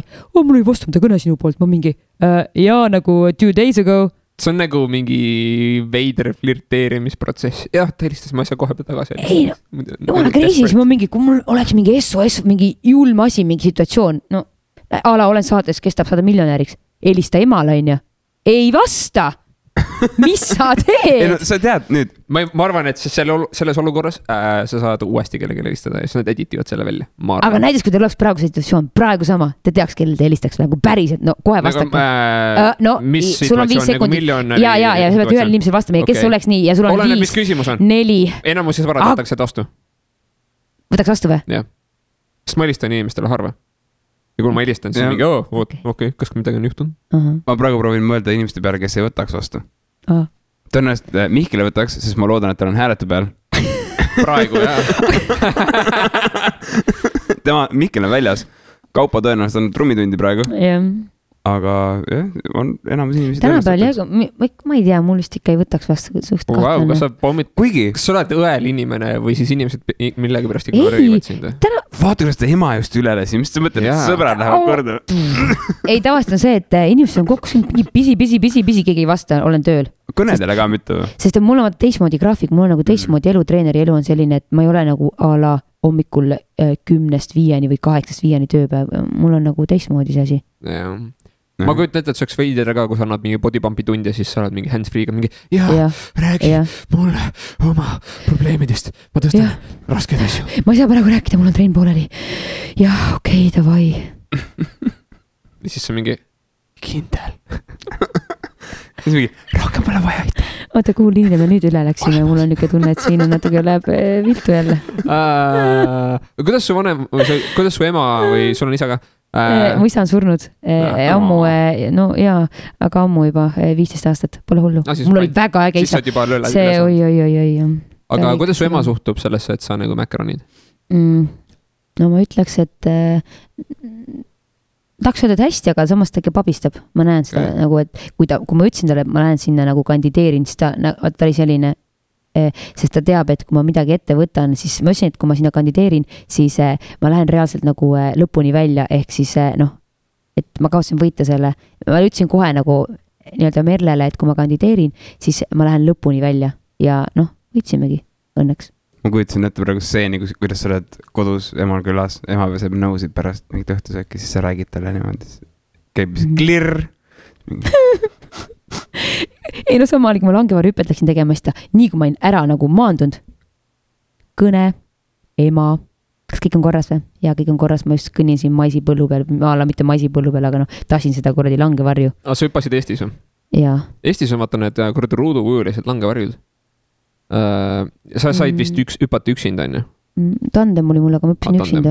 Okay. Ma valisin rebeli teeme, ma olen üksinda ikka. Aga see oli ruudukujuline või see oli see, millega sa saad suunata ennast ka? Suunata. Okei, see on parem. Ruudukujuline? Ma ei saa ka aru, mis kuidas ruudukujuline. On vaata siuksed vaata sõjavägi kasutab neid, et lihtsalt see lükatakse alla ja siis on ruudukujuline. Ei, ruudukujuline siuke. Ümargune võib ka olla. Aga sa ei saa seda suunata. Ja see tähendab seda, et kui sa maandud, siis sa maandud otse maha. Mis tähendab seda, et kui sa ei oska õieti maanduda, sa võid ära murda midagi, sest kogu inerts läheb otse maha. Aga kui sa langed langevarjuga, sa peaksid tegelikult maanduma nagu hoo pealt, et sa saad nagu joostes tulla, siis kogu see inerts läheb nagu diagonaalis maaga ja sa ei väiksem tõenäosus midagi ära murda. Mul oli väga lebo tõesti nagu inglikene tuli nii. Mitte midagi ei juhtunud. Mul sõbral küll natuke oma jalga vigastas, aga ma hüppasin koos kodutütardega, nad tegid neid nagu 500 peal juba viimane piir või 400 hüppasid alla ja siis nendel need lisalangevarjud on siin rinna peal kuskil, siis kui neid kontrolliti, tõmmati mingi siis ma vaatasin niimoodi, ma never ei hüppaks selle langevarjuga. Oota, lisalangevarju rinna peal? Jaa, kuskil siin, nagu meil oli selja peal. Jah. Ja neil oli siin päriselt nagu, ma ei tea, kus see võimalik on. 3 langevarju lihtsalt? Ei olnud. Aga kui sa hüppasid üksinda, siis sul oli 2 langevarju ka, on ju? Mis mõttes 2? Et sul oli nagu back-up ka, et üks läheb mingi tuvi lendab sisse. Ma küsin seal, et kuna ma kasutan lisalangevarju, siis see tüüp ütles, et hüppad välja, vaatad üles, kas langevarju on lahti, kui sa näed üleval õlle, see oli tema sõnad, kui sa näed õllekastist suuremat auku, siis kasuta lisalangevarju, ma mingi okei, seal on mingi süsteem, mingi vaata, tõmba mingi, ma ei tea, ma kordsin seda mingi 6 korda, enne kui ma hüppama läksin ja hoidsin nagu niimoodi pinges oma käsine nagu nende need suunad või mis iganes need pidurid. Biitseps oli pärast nii valus, sest ma nii kartsin, vaata, et mõtle, kui ma lasen nagu ühe lahti, siis läheb mingi liinid sassi mingi seal õhus. Lõpetad kuskil elektriliinides ja mingi lehma otsas. Mul sõbrad lõpetasid mingi puu otsas, ma mingi Come on, see on vähemalt nagu funny. Aga samas nagu, siis kisad seal puu otsas. Aga mina pidin kõige viimasena hüppama, sest ma nägin kõiki, kes hüppasid, kõik rööksid täiega, need kodutütted läksid pau. Siis mina lõpus pidin hüppama, ma olin ikka junn oli nii jahe. Ma mõtlesin mitu korda, et ma lähen tagasi, et ma oksendan, ma lasen igal pool püksi, sest mul oli nii julm nagu surmahirm, vaata. No vaata, ma ei tea, on teil kunagi elus niisugust tunnet surmahirm, on ju? Mitte see, et lähed koju, külmkapp on tühi, see ei ole surmahirm, on ju. Aga põhimõtteliselt, nälgi suremisega pole probleem olnud, ütleme nii. Aga jaa, bench hüpates oli ka. Põhimõtteliselt kõige veidram oli see, et sul on nagu mingisugused, sa lähed sinna suure servani või selle ääremärkust on praegu nagu siin nagu tahaks nagu hüpata, aga tal pole kuskile hüpata. Jah. Aga sul on nagu mingisugune refleks või nagu mingisugune instinkt, mis hoiab sind hüppamast. Ja. See on see elujanu või mitte elujanu, no kus sa ütled, nagu see on see hirm ikka. Alalhoiu instinkt. Ja, täpselt. Ja, aga see ei ole nagu see ei ole ainult puhas hirm, et sul on nagu selgroos tuleb mingi signaal, et sa ei saa, sa hakkad haarama mingitest asjadest, mis on nagu veider. Ja siis sa pidid neid hakkama vaimselt üle kirjutama. Ja kuidas nagu mina lahendasin sellel on see, et ma lihtsalt seisan siin. Ja ma seisan natukene, kuni ma rahunen nagu, et ma harjun selle keskkonnaga ära, et ma olen siin serva peal. Ja siis ma lihtsalt lasen ennast nagu tasakaalust välja, et ma kukun alla, et see on nagu fine. Aga siis poole tee peal hakkasin juba tasakaalust alla minema, siis on mingi, fuck it, ma lasen põlved alla, siis korraks oli, ei nüüd sa saad veel kinni hoida, et mingi ei, ja siis lükkasid eemale, siis see oli nagu päris hüpe, kuigi tegelikult seespool oli mingi panic, siis all fucked. Ja... Ma lihtsalt mul juba praegu teeb kananahk, sest see on nii haige tunne, see on nii... Aga huvitav see, et kui sa hakkasid alla poole minema, siis poole tee pealt tegelikult sa tundsid, et nagu tekkis turvatunne paugust, sest et hoog hakkas nagu, see ei ole nagu võnks, see, et aeglustud alla minnes. Ja siis kuni sa pidama, ja ma jäin pidama täpselt niimoodi, pea käis vees ära. Nagu kui pikalt vees nagu... No mingi siiamaani vees. Ja see oli jumala tuus, ta küsis minu käest üle, et kas sa tahad peaga vees käia, ma olin mingi, fuck it, üllata mind. Talle meeldib üllatused, okei. Ja siis, aga see oli ka, et kui ma vaatasin, et okei, nüüd nad hakkavad mind motiveerima, ei, nad hakkasid mingist fucking jalgpallist rääkima oma vahel, ma olen mingi, okei, ma olen nüüd üksinda siin lihtsalt. Ja see oli veits ka, et nad vaatasid kelle, et umbes, et neil oli see emotsioon, et huvitav kaua sellele vennal läheb alla hüppamiseks, see oli piinlik ka, seal oli nagu tirra küll, ma pean nüüd alla hüppama. Huvitav, kas need inimesed, kes seda nagu teevad, kas nad ise nagu lebort, et panevad ennast kinni, või ma nüüd lähen ja hüppavad alla. Ma ei usu, et nagu... No langevari hüppega oli küll nii, et meiega tuli kaasa üks tüüp, kõik olid nagu tooli, istusid selle moosiriiuli pinkide peal ja siis tema oli nagu põrandal, niisama chillis, hoidsin põlvedes kinni ja no ma olin ikka mega pabinas, no ma olin päriselt nagu nii pabinas ja siis, kuna ma hüppasin viimasena, siis kõik järjest läi vähemaks ja me kahekesi nagu sinna lennukisse ja siis ta küsib mu käest, et pabistad või ma mingi, halloo, ma arvan, mu nägu oli ka valge, on ju. Siis ta küsis, mitu hüpet sa teinud oled, ma mingi, ei olegi esimene hüpe, on ju. Siis tüüp mingi, okei, siis ma saan aru. Siis ma küsin, et mitu hüpet sina oled teinud, tüüp vastab mulle 700, ma mingi, kuulet või, päriselt nagu. Kao välja, mine hüppe ära. No, et ta luges mingid raamatut ka või mingit pulli ta tegi veel seal, ma olin nagu nii... Ta eputas lihtsalt selles momendis. Ei, muidugi ei, ta eputas, ta oli nagu jumal, et nagu ta oligi nagu, muidugi eputas, ta oligi nagu jumal chill niimoodi, et no tead küll, kui sa mingit asja oled jumala palju teinud, siis lõpuks on nagu paned puusalt, vaata, on ju, mitte nii, et pabistad. See on sama nagu treeneritega, vaata, tulevad, uued treenerid tulevad, siis kui nad lähevad nagu treeningut juhendama, siis nad nagu vaata pabistavad ja näed seda, et sul on see nagu see excitement ja sa ei tea, mida sa rääkida, nagu paned mikrofoni pähe neile, siis on niimoodi, et see on nagu see sama, vaata, et kui mina panen selle mikrofoni pähe, ma ei tunne enam seda. Sa räägid nüüd oma treeningu. Jaa, et ma ei tunne vaata enam seda, et this is so scary, et samas mul on samas kahju, et see tunne vaata on juba nagu ära kadunud, et vanasti, kuigi ma ei tea, ma mõtlen oma esimese treeningu peale, kui ma juhendasin, siis mul ei olnud nagu seda, mul kardan nagu, et ma ei tunne mingi nagu teiste ees ennast nagu mingisugust avaliku esinemise hirmu või midagi sellist ei olnud? Sest see on tegelikult ka päris suur hirm, mida paljudel on. No oleneb, kui ma pean mingi ala 500 inimese ees seda tegema, siis kindlasti mul oleks, aga kui ma teen seda oleneb, millest ma rääkima pean. Trenni andma nagu ei ole, aga kui ma peaks hakkama mingit julma asju, ma ei tea, millest rääkima. Elufilosoofia, kuidas elada elus? Mingi, wow, I don't really have this. Nagu siuke, nagu me praegu siin teeme, see on nagu... Ja, me lihtsalt mingi fucking... Jah, aga kui sul on mingi julm ja ettekanne, siis kindlasti ma pabistaksin. Ja siis pärast sa nüüd räägid siin ja siis kõik tulevad mingi, me ei teadnud, et sa selline oled. Ma arvan, et sa ei peaks enam MyFitnessis töötama, sa tegid oma brändi täiega maha. Siis mida iganes. Treener on olla igav, ei ole üldse põnev. Peab Mont Blanci ei, ma ei öelnud seda ma ei öelnud praegu, ma ütlesin, mul pole nagu seda tunnet enam, et ma nagu... Sul ei ole hirmu enam. Nagu seda, et Aga kas nagu üks asi, mis tegelikult... Mul on haige küsimus. Haige küsimus. Mis on kõige suurem nagu perseminek, mis on uuel treeneril olnud? Kas keegi on ennast nagu väga margi täis ka teinud mingi rahvas ees näiteks? Mina pole näinud seda, et väga margi oleks täis teinud. Võib-olla ongi see, et nad nagu tarduvad. Nagu tarretis, kergelt nagu võberus on sees, vaata, aga jah, võib-olla see, vaata, et muidu on nagu jumala chill ja siis nad nagu selles situatsioonis, nad ei ole kunagi seda varem teinud ja nad nagu siit ei tule midagi välja. Tere. Nagu, davai, räägi midagi veel. Et noh, eks see võtab ka, iga inimene vaata nii erinev, kõik me oleme erinevad. Aga mida peaks inimene sellises olukorras tegema? Kui ta tunneb, et on nüüd freezinud? No, kujuta kõike, et alastab. Oleneb, kuidas keegi mingi situatsiooni nagu lahendab. Noh, mul pole terve elu, mul pole olnud nagu rääkimisega mingi probleeme nagu, et noh. No ilmselgelt. See on nagu möla pidamatus, vaata. Et pigem minu puhul on just see, et nagu tõmba tagasi. Et minu õppimiskoht on see, et tõmba tagasi pidurid reaalselt.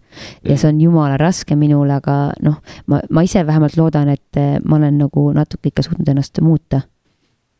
Sa oled, et nüüd sa oled konkreetsem ja valid oma sõnu hoolikamalt. Võib-olla mingis mõttes jah. Okei, kui mul Stuudio X kliendid mõtlevad, siis ta mõtlevad, mida ta räägib praegu nagu, et noh, olen trennis ka, et iga trenn nagu nõuab oma nagu seda isiksust. Et ma olen jumala palju mõelnud selle peale, et ma arvan, et minul on mingi 3 isiksust peidus. Ma ei tea, kuidas teie lõhestunud isiksus. Nagu jaa, et nagu mitte lõhestunud, vaid ma tunnen, et nagu on 3 inimest, üks on nagu tavaline Katrena, siis üks inimene on nagu see trenni Katrena, et nagu minu nagu tööameti Katrena, ja siis üks on selline üli chill nagu rahulik, kes ei taha... Need on rollid ju. Ja, et ei taha inimestega rääkida. Mis olukorras sa oled tavaline Katrena?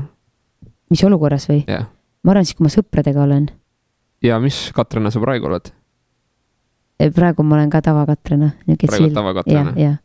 Aga kuidas erineb tavakatrenast nii-öelda trenni Katrena? No trenni oma on ikka siuke, et ma ei ole nagu, ma ei räägi kõike, mis sülg suhu toob, et ma ikkagi olen siis nagu konkreetne. Teemakohane või? Nagu... Teemakohane, jah. Professionaalne Katre. Et vahepeal sa oled nagu see, kes tahab nagu palju rääkida ja siis mingi hetk nagu sa ei taha üldse enam rääkida päevas, et nagu kõik sõnad on otsa saanud. Aga minu meelest see on reaalne nähtus, sest tegelikult on nii palju, kui sa saad rääkida enne kui sul saabki nagu originaalsed mõtted otsa ja tegelikult mis hakkab juhtuma, me pigem kordame ennast ühes punktist. See ei jõua enam nii palju. Me oleme märganud, et kui podcasti teed ka, siis meil on hea, sest meil ka erinevad külalised, aga ma kujutaks ette, kuidas teha podcasti niimoodi, et ainult ise räägid. Ma hakkaks mingi lihtsalt sitta tootma toores. No mõtle, see on nagu treener elu tegelikult. Tere, minu nimi on Katrena ja te olete tulnud kõhtselt 1000 tundi. Kas keegi on esimest korda? Ja tõske. Mina! Ja siis mu sõbrad ütlevad, mis sul viga, miks sul hääl selline on? Ma mingi, missugune? Tavaline hääl ju. Ei, sul on see nagu see treeneri Katrena hääl, ma mingi. See on ilmselt see on selline neutraalne. Poliitiliselt korrektne. Nagu te olete võib-olla praegu mind tund aega näinud, et noh, te ei tea ju mind niimoodi, milline ma muidu olen selles mõttes, et noh, et nagu te ei saa praegu analüüsida mind. Sa ei takista meid analüüsimast. Aha, okei. See hääl, mis sa just tegid, ma saan täpselt aru, kuhu see sobib. Jah, okei. ma olen näiteks võtnud hästi kaua aega telefonides rääkides, ma olen Austraalias müüsin alkoholi telefonides suurtele firmadele. Nagu müügiinimese töö põhimõtteliselt. Ja siis sa pead ka, sul on nagu mingisugune karakter, mille sa võtad, mis sa avastad, et ta on kõige neutraalsem ja ta ehitab kõige kiiremini selle usalduse üles, et suure firmaga äri teha ja suurt nagu müüki teha. See on mingi, all right, good morning, I'm here in order to sell you this blah blah blah. Sul on nagu oma mingi, sul on nagu ideed või mingid plokid mõtetest, mida sa väljendad hästi professionaalselt. Sul on kõik parasid sõnad on välja kärbitud. Eesti keeles podcastis räägid aeg-ajalt kuuled ennast mingi, nagu, mingi, siuksed asjad on sees. Häirib ülihullult. No võt, aga see võtab praktikat. Jep, peaks rohkem kuulama ja endale lihtsalt kaigast andma.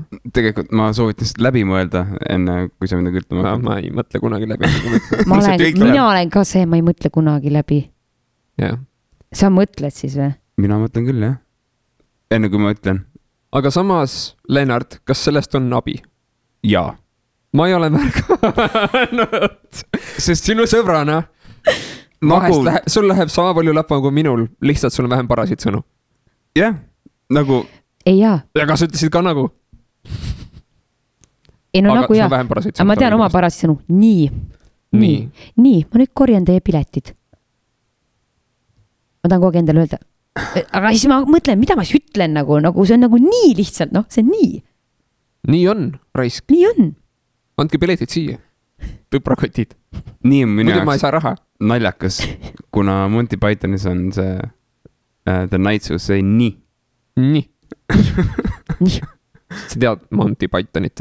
Ei tea. Okay. Siis see oli reference, mis sõitis praegu vette lihtsalt. Soovitan kõigil inimestel vaadata Briti musta humooriklassika, et Monty Pythoni Püha Graal, Holy Grail. YouTube'is saab mingit klipp. Jaa, see on lihtsalt prokrastineerimine. Ärge tehke seda. Tehke asjalikud, olge asjalikud hoopis. Ma ei ole Mihkliga nõus praegu. See on kvaliteet, huumor ja kuskilt 60-ndatest, see ei loe. Ei. Selles on naljakas küll. Seda on päris palju popkultuurides ja filmides refereeritud ka tegelikult. Jep. Nüüd sa saad kõikidest nendest naljadest aru, millest sa enam aru ei saanud. Jah. Yes. Aga meil on tegelikult see vestlust juba kestnud mõnda aega. Ma kardan, et meil võib saada aeg täis. On see oht olemas või? Aega nagu on, aga sa võid seda hiirt liigutada, siis me saame täpsema numbri. Ei, ta enam ei salasta mingi perses. No siis me teeme uuesti. Juures sükest asja on varem juhtunud. Me pidime tegema podcastis. Ei no, ma arvan, siis te tegite meelega seda poisid. Salestab, kõik on hea. Jumal tänatud. Kõik on idekas. Yes. Aga selles suhtes, mul ei ole otseselt ajaga ka kiire, aga kuidas sul aeg on? Minul, ütleme nii, et ma pean homme 5:20 lennujaamas olema ja mul on kõik asjad pakkimata ja kõik jutud. Kuhu sa lähed? Ma lähen Hispaaniasse. Nii. Me lähme sõbrannadega reisile. See on nagu soojendus nagu Mont Blanci jaoks, ütleme nii siis. Aga ta lähete sinna lihtsalt mingi margaritasid jooma ranna peale. Kuna mul kõik sõbrannad, täitsa õudukas, me saame kõik 30, siis see on nagu siuke 30 hashtag sünnipäev. Ja nagu tähistama, jah. Miks mitte naistekad, vaata nagu mehed teevad meestekaid on ju. Mida meestekad tähendavad sinu jaoks? Näiteks ma ei tea, vaatad koos jalgad lähevad siis pärast peole või ma ei tea, mis mehed teevad, söövad pitsad, joovad õlut, Te ei teegi nagu midagi asjalikku, ma arust. What? Sa arvad, et mehed on kõik mingi basic, mingi venna? Basic. Aga ütle midagi, mis nad teevad siis? Mis on meestekas? Tööd. Ei, nagu meestekas. Ehitavad maja, lähevad sõtta. Ei, ma lähen, ma ei tea, Jüri juurde sauna, olen 5 tundi saunas. Kuidas te suudate seda? Kuidas? Sest enamus ajast sa lihtsalt ajad sitta ja jood ei ole. Jep. Sulistad vees natukene, siis sa saunas, et sooja saada uuesti. 5-tunnine sauna õhtu tõenäoliselt hõlmab endast umbes tundi sauna. Jah, umbes nii. Nõus. Ülejäänud ajast on kõik mölisemine ja joomine. Kuigi ma ei saa sellest üldse aru, see on nimi... Ei, see on elu ju. Vaata, see on okei, kui su ülejäänud aeg on nagu siis hõivatud muude tegemistega, millega sa nagu päeva toimetad, liigub midagi suunas ja enamus aega oled üksinda. Aga nagu kui sa iga päev teed seda, et sa oled kellegi juures jutumärkides saunapeol, nõus. Siis on juba natuke sketši. See on isegi 1 kord 2 kuu jooksul on minust palju sükest asja. ja et olgeme asjalikud, produktiivsed, et kasuta aega õieti. Aga minu arust see on sama teema, mina väga palju mõtlen selle üle, et tänapäeva sotsiaalmeedia, Facebook, Instagram, kus inimesed käivad, kas te kujutate ette, kui palju aega, ma ei tea, palju teie selle aega veedate? Tegelikult, miks nad teevad inimesed seda endale? Mida inimesed täpselt teevad, vaatavad seda liiga palju või? Jah. Ma arvan, et siin on teatud nii-öelda bioloogilised instinktid on siin mängus. Sa tahad, inimestele meeldib kõlakaid kuulata ka teatud nagu põhjustel, sest et mingi, hei, kus sa said teada, et sinu naaber keppis siga, siis on mingi, hei, this is a fun story, let me tell you about that. Also, we might have some big flu going on.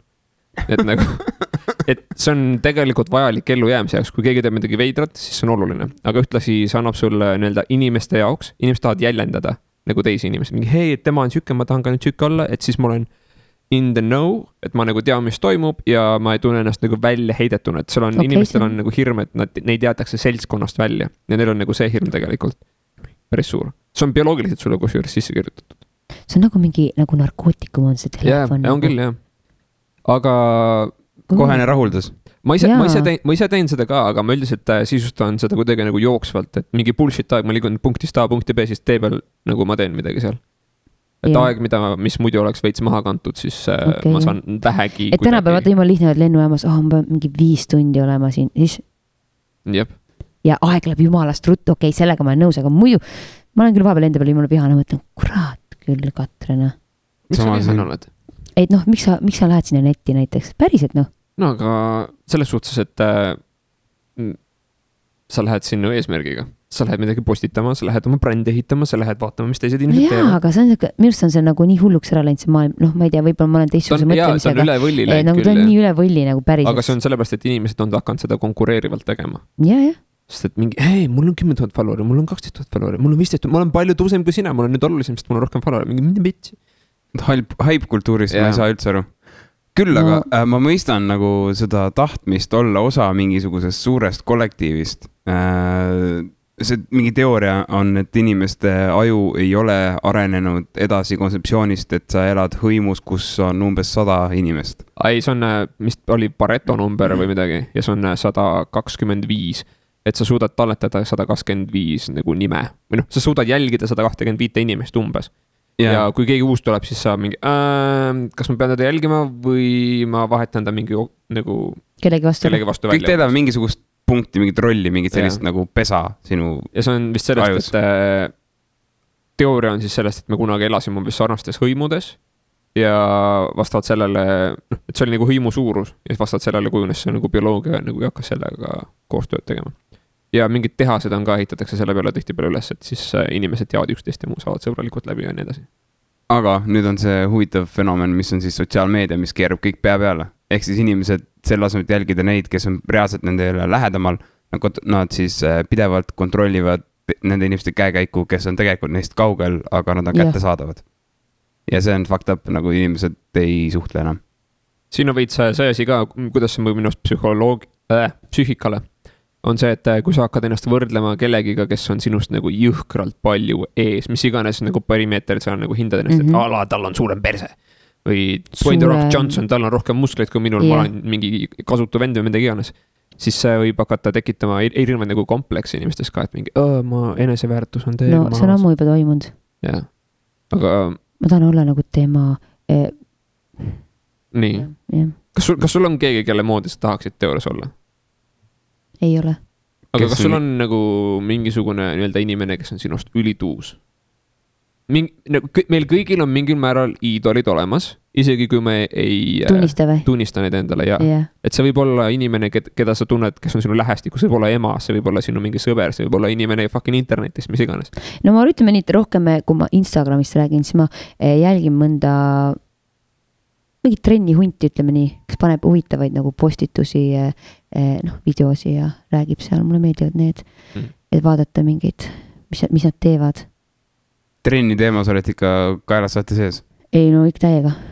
95% jah, kahjuks. Ma ei tea, kas kahjuks, no liiga palju, nagu too much, aga see ongi minu elu. Oota, aga kas sa teed trenni siis ka nagu nii tööna kui fun'ina või sul on mingisugune väljund veel peale Mont Blanci otsa ronimise treeningute andmise? Ma vahepeal mõtlen ka, et issand jumal, et kus ma nagu üks ameti leidsin, et ma olen ise nii õnnelik inimene, et ma teen sellist asja, mis mulle meeldib. Et mul ei ole sellist asja, et okei, vahepeal tõesti on, et mul on ma teen hommikul väga palju trenne, kell 7 või 7:15 või 7:30, siis ma vahepeal mõtlen, kurat küll, ma pean jälle üles ärkama. Et ma olen nii väsinud selles mõttes, nagu, et tahaks vahepeal nagu lihtsalt puhata kauem. Aga samas, kui ma üles ära ärkan ja jõuan nagu sinna inimeste ette, liikmete ette, siis mul on niimoodi, et siis on energia. Maailma parim, äge ja nii palju ägedaid inimesi on nagu nii eri valdkondades, ma ei tea, kunstnikud, näitlejad, no mis iganes, noh, neid on nii palju ja nii ägedaid inimesi, et no hullumaja. See on üks põhjus, miks meil on podcast'iga teha. Täpselt, teil on sama asi, vaata, et nii erinevad on ju, ma ei tea, kokad ja näitlejad, no mis iganes. Kokki pole veel olnud. Alaga, võiks aga olla ju. Aga teoorias. Jah. Mingi imre. Mul on üks idee. Nii. Okei, räägime pärast. Täpselt, et igast huvitavate inimestega saad tuttavaks ja mõtled, et mul vahepeal küll saan mõne inimesega tuttavaks ja mõtlen, et mitte kunagi vist elus poleks selle inimesega rääkinud isegi mitte. Aga nii, kui saad nagu rääkima hakata, mõtled, issand, kui äge. Matkal ka, mul mõnel matkal oli niimoodi, et mingid inimesed, olimegi 2 päeva koos, ma ei tea, tavaelus nagu tänaval või niimoodi kuskil, ma never ei oleks nende inimestega suhelnud. Ja nüüd, jumal ägedad inimesed. Nagu nii äge. Aga siin matkal on see case ka, et sa läbid tegelikult mingil määral rasket asja ja kui sa läbid mingi inimesega mingisuguse raske protsessi, siis see ehitab neid nii-öelda bonde päris hästi. Jaa, muidugi. Ja usaldust ka, sest sa ikkagi näed seda inimest, kuidas ta on nii-öelda suure stressi ja nii edasi. Ja see... Peavad kogema inimesi pingel. Minu meelest on jumala õige näiteks, kuidas noored isased käituvad, teevad pahandusi kollektiivselt. Tegelikult, mida nad teevad, nad kompavad piire ja samal ajal nad testivad teineteise nagu sellist püsivust ja vastupidavust nagu pingelistes olukordades, kui kaugele keegi on nõus minema. See teab, kuidas ja mis olukordades sa kedagi usaldada. Näiteks minu silmis usaldus ei tähenda seda, et ütleme, mina usaldan Mihklit, see ei tähenda, ma usaldan 100%. See tähendab seda, et on teatud asjad, mille puhul ma tean, millega ma võin arvestada. Ma reageerin mingites olukordades. Aga on teatud asjad, mida ma ei puuduta ja millelt ma ei oota midagi, vaata. Täpselt samamoodi. Ja see on minu jaoks nagu usaldus. Usaldus on see kahepoolne suhtlus, mille tagajärjel sa tead, mismoodi keegi millelegi reageerib. Ja väga õige on teha siis ka jätkuvalt pidevalt pättusi ja rumalasi. Et siis teada. Aga kas sa oled mõelnud nagu, või see on nagu mõlemale siis nii-öelda idee või küsimus. Et mingil määral me kõik otsime nagu seiklusi. Me otsime seda uut, seda veidrat, seda midagi, mis paneks meid kogema midagi uut. Annaks nagu mingisuguse tugeva emotsiooni, et sa lähed ka tegelikult sa lähed hirmust üle saama, see on väga intensiivne asi tegelikult, mida teha. Väga ja ennast proovile panema. Aga tegelikult oleks tuus, kui iga päev kogeks seda. Õige, sellest on palju räägitud ka, et tee iga päev midagi sellist, mis sa teed esimest korda või aga raske, aga see on raske ju. Üks päev sa lihtsalt mingi, ma proovisin heroiini täna mingi, sest kõik asjad on fucking otsa saanud juba. Mul on mingi maja katuseid joost. Väga hea näide. Aga minust on nagu äge, et kui sa lähed kuskile näiteks, ala kui reisil oled, siis võtad nagu ette, mis iganes lähed kuskile giidi boksi on ju, vaatad, mida nad pakuvad. Rafting äkki pole teinud, langevarhüppe, bensihüppe, koka kursus. Eelmine kord käisin koka kursusel Aasias. Jälle, jumal äge kogemus. Polnud kunagi käinud. Jumal lahe oli. Isegi võib-olla, kui sul kokata ei meeldi, ikkagi on midagi uut. Mulle meeldi kokata. Mis on üks asi, mis sa õppisid selle koka kursuse jooksul? Me tegime näiteks seal seda pad taid, mida nad kokku segavad, salatid nagu, et kuidas nad mingeid asju seal pigistavad ja kuidas need mahlad kätte saada või kuidas lehed, et kuidas seda lehte nagu pooleks teha, et ära haki seda ära, vaid tee pooleks, siis tulevad mahlad välja ja mingid niisugused asju, mis selles kultuuris mulle alguses mõtlesin, et ma ei tea, sest mul on Aasiaga selline teema, et need söögid, need tunduvad mulle nagu, nad on väga head, aga nad tunduvad nagu see hügieen on kõik seal nagu niisugune, et ma lihtsalt ei suuda ja peale seda koka kursust, siis ma sain aru, et mis see mingi asi seal sees nagu, mis maitse sellel on või et miks nad just lisavad neid mingeid, ma ei tea neid kõiki nimetusigi, mis nad sinna sisse panid ja peale seda nagu oleksid sa Indias, siis oleks olnud curry. jah. Curry ei ole üldse India toit tegelikult. Nad kasutavad seda. Mis ta on siis, kus ta on? See tekkis koloniaalaegadel ja tegelikult see toodeti vist üldse Londonis esimesed mingid curry segud ja lihtsalt selle maitseaine kasutamise tulemusena keegi leiutas kuskil sellise toidu ja siis imporditi nagu tagasi. Ja see on nagu gin ja toonik. See on nagu mingi briti koloniaalteema, aga nad kasutasid nagu samas see on malaaria vastane rohi ja see oli toonik. Jep. Toonik. Mis selle asja nimi oli? Mingi hedoniin või? Jaa, me hiljuti rääkisime mingi see on meloniin, nenoniin, teloniin, igastest mingi taim on, mis annab toonikule selle intensiivse maitse ja siis see on malaaria vastane. Hibiin. Alrighty. Ja kuna see on põhimõtteliselt toonik nagu džinniga, mida see juhtus, on lahjem versioon sellest siis. Et ta on oma mõrke maitse pärast lihtsalt meeldib inimestele ja ta tapab selle džinni maitse natuke veits ka ära. Nagu kuidagi, ma ei tea, igastahes see on mingi trendivärk praegu ja see on ainukene müüv alkohol peale õllude ja veinide. No võt. Kas sa jood alkoholi? Mina või? Joon ikka, jah. Kui tihti? Kas on nagu see, kes joob iga reede? Ei, suitsu mulle ei meeldi. Ma arvan, ma joon no ütleme väga vähe, järjest vähem, et ma väga, kui ma olen reisil, siis ma ikka nagu lasen nagu chilliks ennast nii-öelda nagu relax zone'i, aga kodus ma joon alkoholivaba õlut. Ohoo. Kas see on, ma olen kuulnud mingi juttu, et alkoholivaba õlle on tegelikult peale trenni hea. Jaa, täpselt, ongi. Kind of feel it's bullshit though. Õlle on igal ajal hea. On vaid läinud. Kurdi alkohoolik. Aga miks on ta siis hea? Ma saan aru, et tal on mingisugused head omadused, vaata, või alkoholivabal õllel. No isegi näiteks inimesed, kes joovad maratoni, see on väga hea lause, super lausa. Inimesed, kes jooksevad maratoni, siis maratoni lõpus, kus iganes riigis sa jooksed, isegi SCB maraton, alati pakutakse õlu. Ongi lihtsalt taastumisele hea. Ma ei oska sulle nüüd teaduslikult täpselt öelda teile, et mis seal täpselt, mis see komponent nagu see super heaks selle taastumise teeb. Aga see ei ole alkohol? No ma olen erinevaid kuulnud, kusjuures peaks seda guugeldama, et mõnes kohas, näiteks kui mina olen SCB-l, ma olen 4 korda maratoni jooksnud, kui mina seda õlut enda arust olen joonud, mulle küll tundub, et see on alkoholiga. Aga võib-olla ma olen nii, ei saa midagi aru enam selle peale jooksmist. Dopamiini ja serotoonini pea täis. Fucking kõik läheb. Sest viimased kilomeetrid ma alati mõtlen, saaks seda külma õllet sealt juua lihtsalt. Motivaatorina see võib töötada. Ja see on jumal hea motivaator, päriselt. Aga jah, tulla sinna teema tagasi, et tee midagi põnevat või midagi uut iga kord. See on nagu Facebookis, vaat sa näed, et mingid töötoad, asjad, et mingid sõbrad panevad igal poole mingi interesting või mis iganes, siis alati mõtled, mis asja umbes mingi hobuse laka patsi punumine või mis iganes kunagi me tuli sõpradega teemaks. Siis kirjutas ka, et mis värk see sellega on nagu, siis oligi vastand, et aga ma käingi tegemas erinevatel kurstel nagu erinevaid asju, mida ma pole kunagi varem teinud. Ma ei tea, lähed kuskile keraamika kursusele või mis iganes, need poisid, mõelge. Me oleme keramikat õppinud ja me teame, et see on mehha natukene. Okei, teie pool siis halb näide, aga mis iganes. Hea näide. Keraamika on sitaks äge. Ma ei tea. Mikkel, talle tule hästi välja. Tuleb küll, lihtsalt räpane. Mida te tegite viimane kord siis? Vaasi või taldriku või tassi? Mingi vaagna vist. No võt, põhivärk. Meil oli see case, et me käisime ametikoolis graafilist disaini või kunstilise kujundamine oli see. Ja me tutvusime koolis. Ja siis seal oli üsna seinast seina sai nagu ameteid, erialasid. Erialatunde oli erinevaid. Sul oli keraamika, sul oli maalimine, sul oli joonistamine. Aga reaalsus oli see, et enamus inimesi on nagu kõiges hea. Ja siis vahest oli see mingi tee mu keraamika ära, ma teen su arvutigraafika ära. Ja siis tegite treide niimoodi, see mingi winning. jah. See on nagu ülikoolis meil oli, et vaba ja ma tegin ainult ühe keraamika asja üldse kokku 3 aasta peale. Okei, tase. Ma ei laab, sorry. Ise sind ei olnud tundi kandmast, nii et see on sinu süü. No näed, õpetajatele puid alla. Jah. No võt, siuke asi, nii et jah.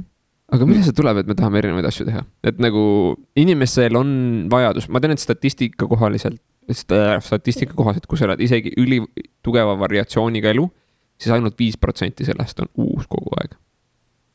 Kuidas sa mõõdad sellist asja? minu arust ka seda on nagu nii raske inimeste trajektoor ja sa saad liikumistrajektoor või? jaa. Okei. Et ta kogeb, et ainult 5% oma ajast oled sa siis oma trajektoori väliselt. Jah, sest inimestel on kogu aeg vaata rutiin ja osad inimesed on eriti rutiinis kinni, nagu mõtle, kui veel saad väiksed lapsed, no siis on jumala tuksis elu sul ju. Aga see sama asi kehtib ka, ütleme, mingite sükeste inimeste puhul, kes on nagu, vaata see särglepp ja kes mingi tšikk on, kes reisivad ringi mingi hotellid. Ja, Juhan ja need. Ja, see kehtib isegi nende puhul, et see kehtib kõigi puhul. Ma ei saa aru, kuidas nende rutiin on teistsugune, noh, okei, mis ta on käitumusmustri muutumine või? Jaa. Ei, ma ei tea, mingi näidel inimeste näol. Need on, põhimõtteliselt on tšikki kappel. Mis ta on, Juhani särglepp? Kadri Kats vist ja Juhani või mis nende nimed on. No ma arvan, et enamus teevad ägedaid videosid, mulle väga meeldivad päriselt. Ja nad teevad uusi videosid. Mingi reisipaarik ühesõnaga. Ja nad teenivad raha sellega, et nad lähevad hotellidesse ja siis nad teevad selle kohta video. Ja siis hotell annab neile raha sellest. Jah, nad nagu reklaamivad, vaata ja teevad seal jah basseinide ääres ja no whatever nagu seal ümbruses. Halloo, mida elu on? Ja nad reisivad üle kogu maailma lihtsalt ringi. Tutvusin Rammsteini kontserdil mingi paarikesega, kes olid Saksamaalt pärit ja neil oli sama teema, et üks siis tegi toidu mingisugust blogi pidas, mingi Saksamaa kõige suurema toiduajakirja jaoks ja teine siis oli fotograaf. Ja siis nad käisidki niimoodi hotelli ja nad tulid Eestisse, organisid ennast siia mingi hotelli toitu hindama, et saada Rammsteini kontserdile, sest Saksamaal on Rammstein keeratud. No vaata, me jõuamegi nagu Saksamaal on Rammstein keelatud. Ja, see on liiga robustne, see on nii poliitkorrektne keskkond, et see on midagi absurdselt. Ei no me jõuamegi nagu sinna nagu, et tänapäeval võib igaüks saada kuulsaks, tehes midagi, millest ta on hea. Või üli halb. Või üli halb. Kas sa oled näinud sükest filmi nagu The Room? Jesus fuck. Ma saan aru, et ta on seda varem juba küsinud. Ei, ma olen ka seda näinud ja see on üli halb film, selle tegi üks tüüp, kes oli kohta filmide tegemises ja sa vaatad seda, see on terve aeg sa oled. Aga sa vaatasid lõpuni või? Jaa, sest ta on nii meelelahutuslikult halb. Sa vaatad seda, sa hoiad hinge kinni, mõtled, mida vittu, miks see film tehti? Ma käin palju kinos, ühe korra elu jooksul olen kinost ära läinud, et ma lihtsalt ei suutnud enam vaatata seda filmi. Nime ma ei mäleta, aga see oli nii kohutav lihtsalt, et Oskad sa kirjeldada midagi? Mis seal oli? No see oli mingi, ma ei tea, mingid haigete päid raiuti maha ja mingid, see oli nagu absurd minu jaoks. Nagu ta ei olnud nagu isegi, segu mingi õudukast ja thrillerist ja mingitest rõvedus rõvedus nagu täis, nagu sisu tühi. See oli hästi nagu vihale. See ei ole nagu wrong turn või midagi? Wrong turn on nagu, neid ma olen isegi näinud. Mul oli ka kinos just siuke moment, kus ma olen mingi kurat, ma kõnnin siit välja varsti. See oli, kus oli Harry Potteri näitleja. Ta mängis mingid kuradi peeretavat laipa. Radcliffe. Jaa, ta mängis peeretavat laipa lihtsalt. Oota, ma olen näinud seda. See oli jumala labane film. See oli nii haige film lihtsalt. Jaa, ta oli haige, aga ma olin nagu, see ei arene mitte kuhugi. Jaa, ei arenenudki. Ta on laip ja peeretab terve aeg. Veekogus mingi seal sõitis sellega seal nagu delfiiniks muutus, vaata veel ja. Ta oli veel mingi mootorpaat. Exactly. Okei, selge. Siis ma polnud ainuke, kes see näinud. Okei, ma olen väga huvitatud seal filmis. See on nii haige. Aga ta ei olnud hea. Ta ei olnud hea, jah. Aga sa võid ikka vaadata mingi klippe. Aga ta on nii halb ka, et sa naerad. Sa lihtsalt nagu mõtled, mida vittu. Päriselt, Why? What did you make this? See pole nagu Woody Allen. Ei, ta on lihtsalt nagu, why did you make this?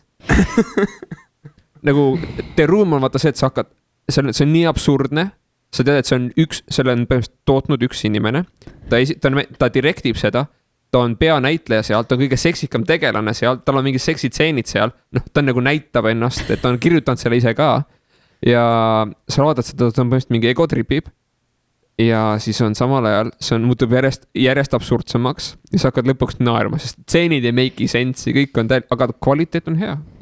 Et sa oled nagu lihtsalt mingi what the fuck ja sa hakkad lihtsalt lõpuks naerma. See on nii absurdne, et sa hakkad naerma ja sellest tehti paroodiafilm ka, mis sa vist Oscari või mingi asja. Ole, jah? Jaa. See on lihtsalt nii halb film, et ta on nagu kunstilise väärtusega, tal on kõrge kunstiline väärtus. Cult hit konkreetselt. Okei. Jah. Oh god, kas selle noodil lõpetame või? Vist jah, et halva kino ja mingi asi on nii halb, et sa naudid seda. Näiteks mäest kaljust üles ronimine, kus sa kannatad, sul ei ole hapnikku, sul on rasked asjad seljas ja ümberringi inimesed, kes karjutus peale, et ära vingu kogu aeg. Köhid verd. köhid verd. See on just Mont Everest on see. Okay. Aga enne sa ütlesid midagi, et igal ühel on võimalus nagu kuulsaks saada ja nagu minu meelest see on nagu reaalne probleem, et inimesed tahavad seda. Ei, mitte see himu saada kuulsaks või tuntuks võiks paremini sõnastada, et on loomulik inimesel saada tuntuks või tunnustatuks. Ehk siis sa teed midagi hästi või sa oled nagu võimekas milleski, aga see, mille eest praegu inimesi nagu sisuliselt premeeritakse, see on nagu mostly not worth it. See on nagu nii ära risustatud minu arust. Ja täpselt, et enam ei ole väärtuslik olla nagu kuulus olemine ei ole väärtuslik. Fucking Kim Kardashiani lihtsalt perse pärast. What the fuck? What's wrong? Ta teeb rohkem raha kui USA president. Ma ei saa aru, mis selle naisel viga on. Ta on nii rõve. Et üks postitus 500,000 pidi saama. Halloo, päriselt? Fucking ma võtaks bikiinidega mingi perse peale teeks pildi siuksest. Anke mulle 500,000 ja ma saan akse. Siis neid poolpaljastatud pilte paneme ülesse. Len, sa teeks takta niisama ka, aga ma panen. Jaa, see on tõsi. Aga nagu 500,000 sellest saada oleks ikkagi hea. Jah, et selles me ei ütleks ära. Järge tulge siin jeenidega kuradi huiema. Palju? 500,000 jeen on äkki mingi sott 50, 200 või äkki isegi tonne. Nii et, come on, Len. That's pretty decent. Kuupalk või? Yeah. You good, Len. Anyways, tõmbame otsad kokku. Fucking tuus oli, et sa tulid.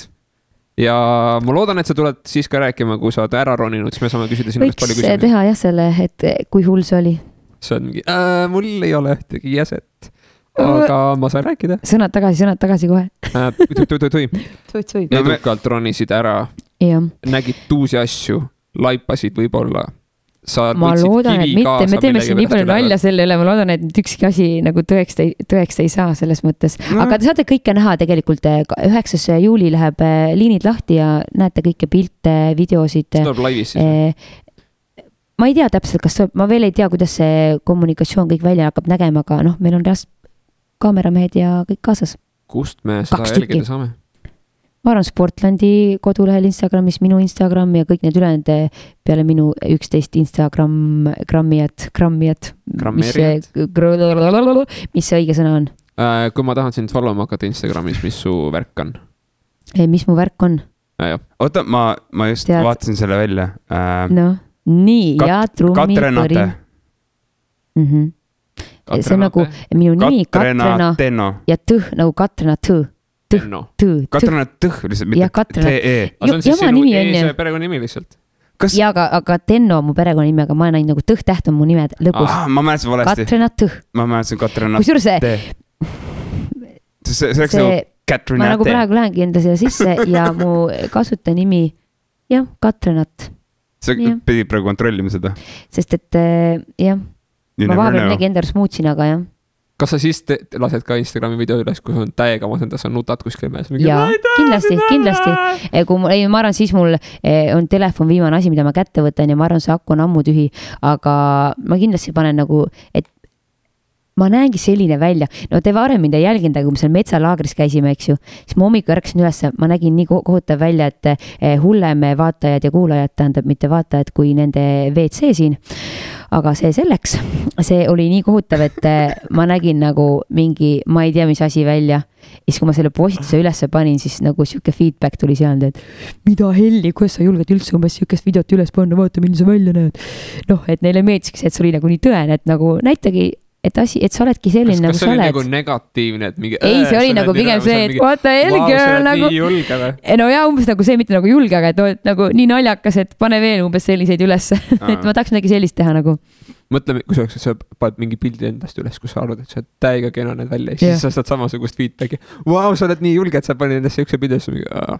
Ja tegelikult ma arvan, et pigem võiks tulla mingid sellised postitused nagu, et et kuule, mul on jalad jumala villis või nagu midagi nagu elust eneses, mitte, et keda huvitab nagu, et mina siin meigiga, keda huvitab siuke asi nagu päriselt?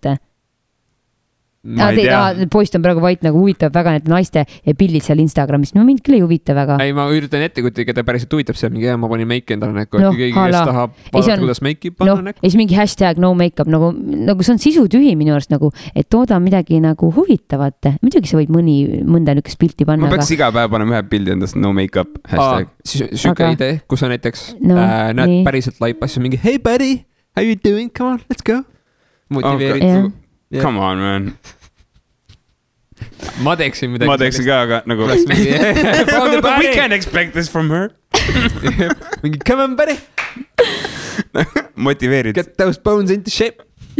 Oh god. Võiks pidanud ära lõpetama natuke. Ja me ainult venib edasi vaata. Ma räägin, me siin lõpetame, et me pärast räägime ilma nagu selle salvestused edasi, siin me mingi 2 tundi, aga see on all good. Rõvedaks, räpaseks ära lihtsalt. Telgi püstitamine või midagi sükest. Sa ise tõid selle teema sisse. Väga tore, et te olete viisinud nii kaua kuulanud. Ja tõesti, nagu kes lõpuni seda on kuulanud, siis anname teile selle orderi šokolaadist. Sina annad, sest kui me hakkame seda ära lubama, siis inimesed nõuavadki meil seda. Jah, täpselt. Nii et kirjutage Katrenale. Kirjutage, joonistage ja... Nõudke šokolaadi talt. Just. Tšau. Tšau. Tšau.